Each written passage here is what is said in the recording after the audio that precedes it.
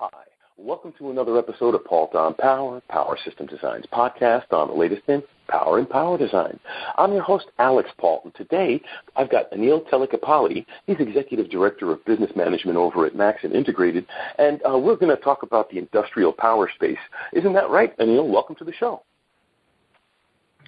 Alex, thank you. I'm excited to be here.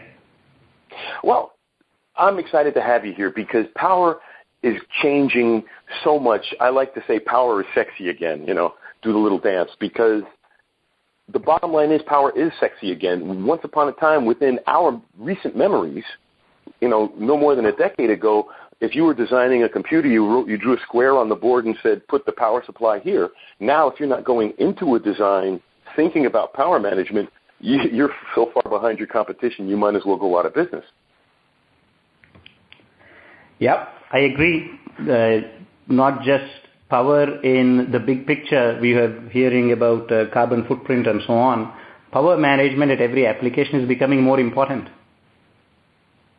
I agree, Anil. And in the industrial space, that's an interesting space because they're very, very obviously results-oriented. They don't care what color it is. They're not being convinced by an ad campaign that they need a bigger motor in their processing facility. They're buying a bigger motor because they need a bigger motor. So they want simple solutions that work 100% of the time under sometimes ridiculous conditions. Yes. The pressures on efficiency, the performance, and not to mention ease of use are all becoming key. And this is what we hear from customers that are designing the latest industrial applications, not only motors, but also automation as well as the general purpose industrial applications. Mm-hmm. When you say general purpose, what do you mean there? So it is easy to, when you look at industrial, to say, yep, it fits into industrial automation, process management, motor drives, and so on.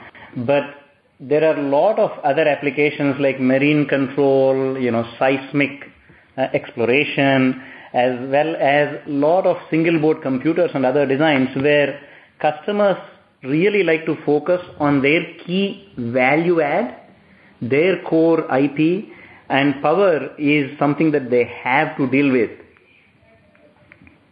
Well, this is true. No electronics without electricity, right? You bet. So, now within that space of often conflicting demands, what's Maxim doing? What are your latest solutions helping move the ball forward here for us? Yeah, so Maxim has always looked at power as an important aspect. In fact, I like to say that Maxim is a powerhouse. And in industrial space, we have found most of the latest designs. What's happening is intelligence is moving to the edge. Sort of what you have seen in the communication space a long time ago, where not every decision making is sent to the CPU, it's done at the edge. And in a similar way, instead of coming all the way to the CPU for every decision making, things are done at the sensor level or even at an I/O module level or at the actuator level. And this means the power architecture for that is changing. There is a need for more power consumption at the edge than before, which puts pressure on efficiency or power dissipation. Does it make sense? Exactly. Yeah, yes. Well, power management, my audience has often heard me say power management is thermal management. So the efficiencies within a system cascade upwards and as well as downwards. Yeah. Now, can you tell us about the families of product involved, or is it a specific device, or please elaborate? Yeah, so in particular, what we have found in this is, while efficiency is key and there is more intelligence moving to the edge, there is also a need for ease of use and a small solution size. Quite often, if you go into large companies, you'll find customers that are very, very familiar with power management.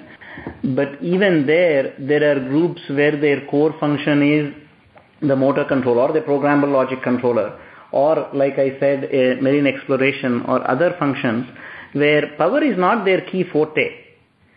And ease of use is a big deal for them because without that they are forced to learn about the control loop and maintaining the stability of the control loop in power management. So what we have come up with is a set of devices which we call as power modules that bring in beyond the voltage regulator IC, the passives like inductors and compensation components, resistors and capacitors, all of them integrated into a single device so that it is really easy to use for the customer and they're not forced into figuring out what is the AC response for this.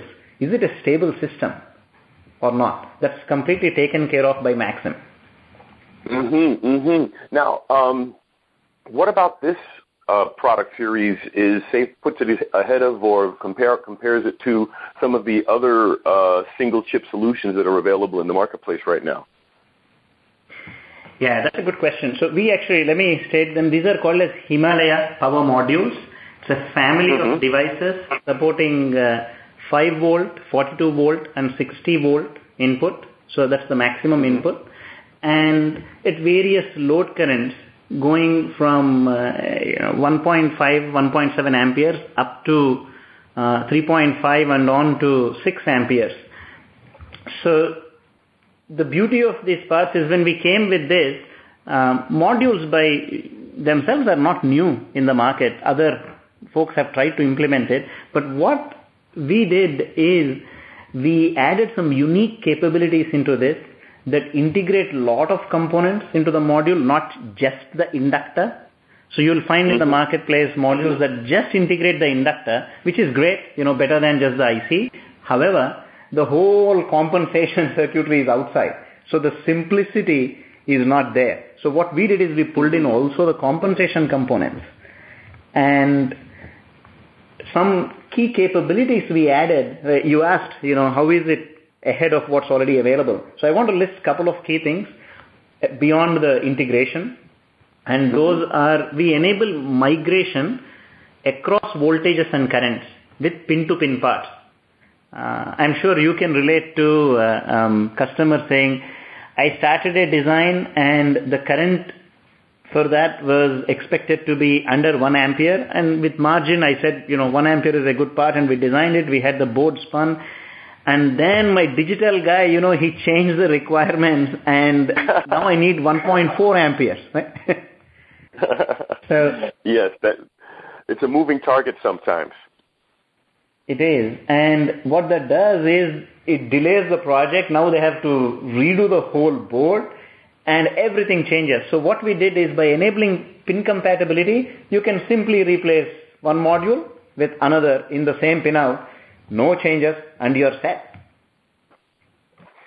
Well, okay, now that's a good advantage to be the flexibility and the scalability of the solution set like that. What are some of the other benefits? What kind of digital control protocol can it accept? So today the set of modules that we have actually are primarily analog control. They do not have any digital. Looking forward, we would be considering some more digital capability as well.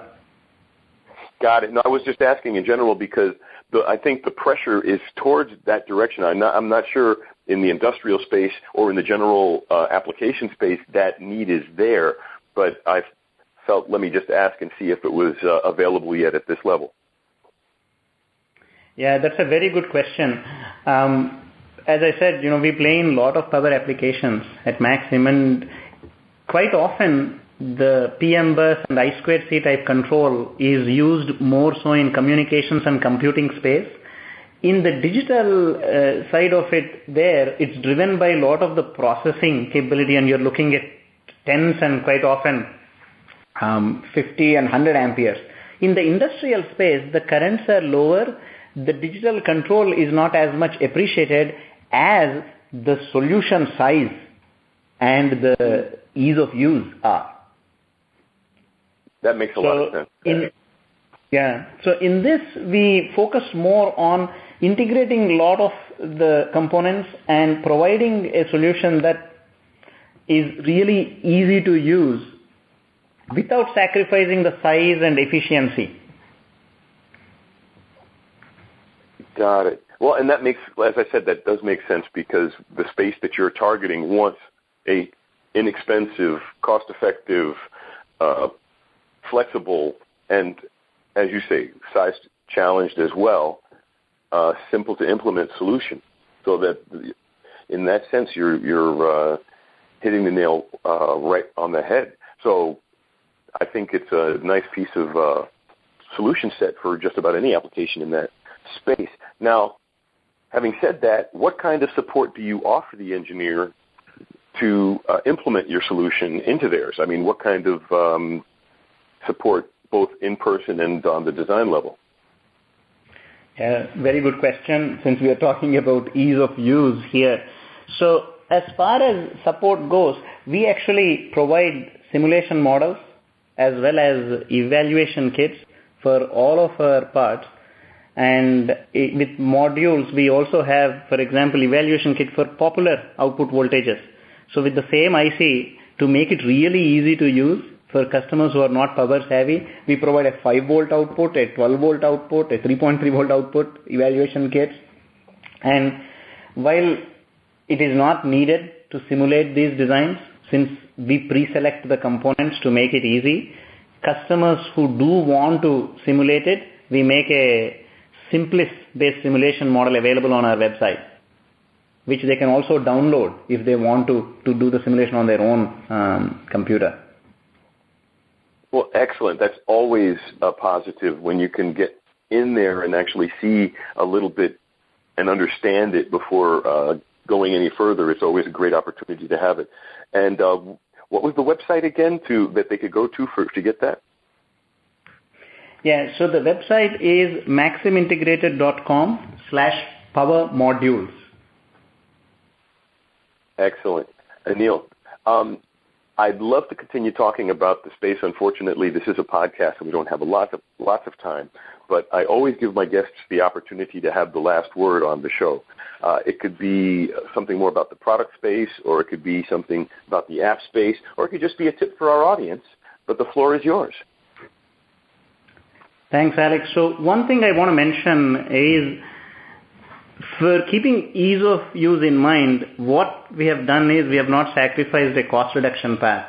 So these modules give you a cost reduction path in such that we are the only vendor that actually tells you, the customer, which IC we use. So for example, if the IC is MAX 123, the module is MAX M123. What this provides is a unique ability to go from a module to an IC as you reach volume production, sort of like an FPGA to ASIC migration. Mm-hmm. So what I do is, this is a new family of parts that is transforming the choice for users. I would really like to encourage you to go to the website and take a look, and we provide samples and e-vehicles to go check it out. So check it out and see how you can benefit from the efficiency and the size of these parts without sacrificing the flexibility of pin compatibility and a cost reduction path. Excellent, Anil. Thank you very much for taking the time to be with us today and to talk about these new solutions for some long-term issues within the industrial and general app space. So, again, thanks for coming by the show and talking to us. We're definitely should have you back in a while and talk some more about the space, but unfortunately, we're out of time today. Alex, thanks very much. I enjoyed the conversation. Appreciate it. Oh, pleasure was mine. And I'd like to thank everybody out there in the audience for taking the time to be with us. We wouldn't be here without you. Tell your friends. This is Alex Pault for Pault on Power. Have a great day.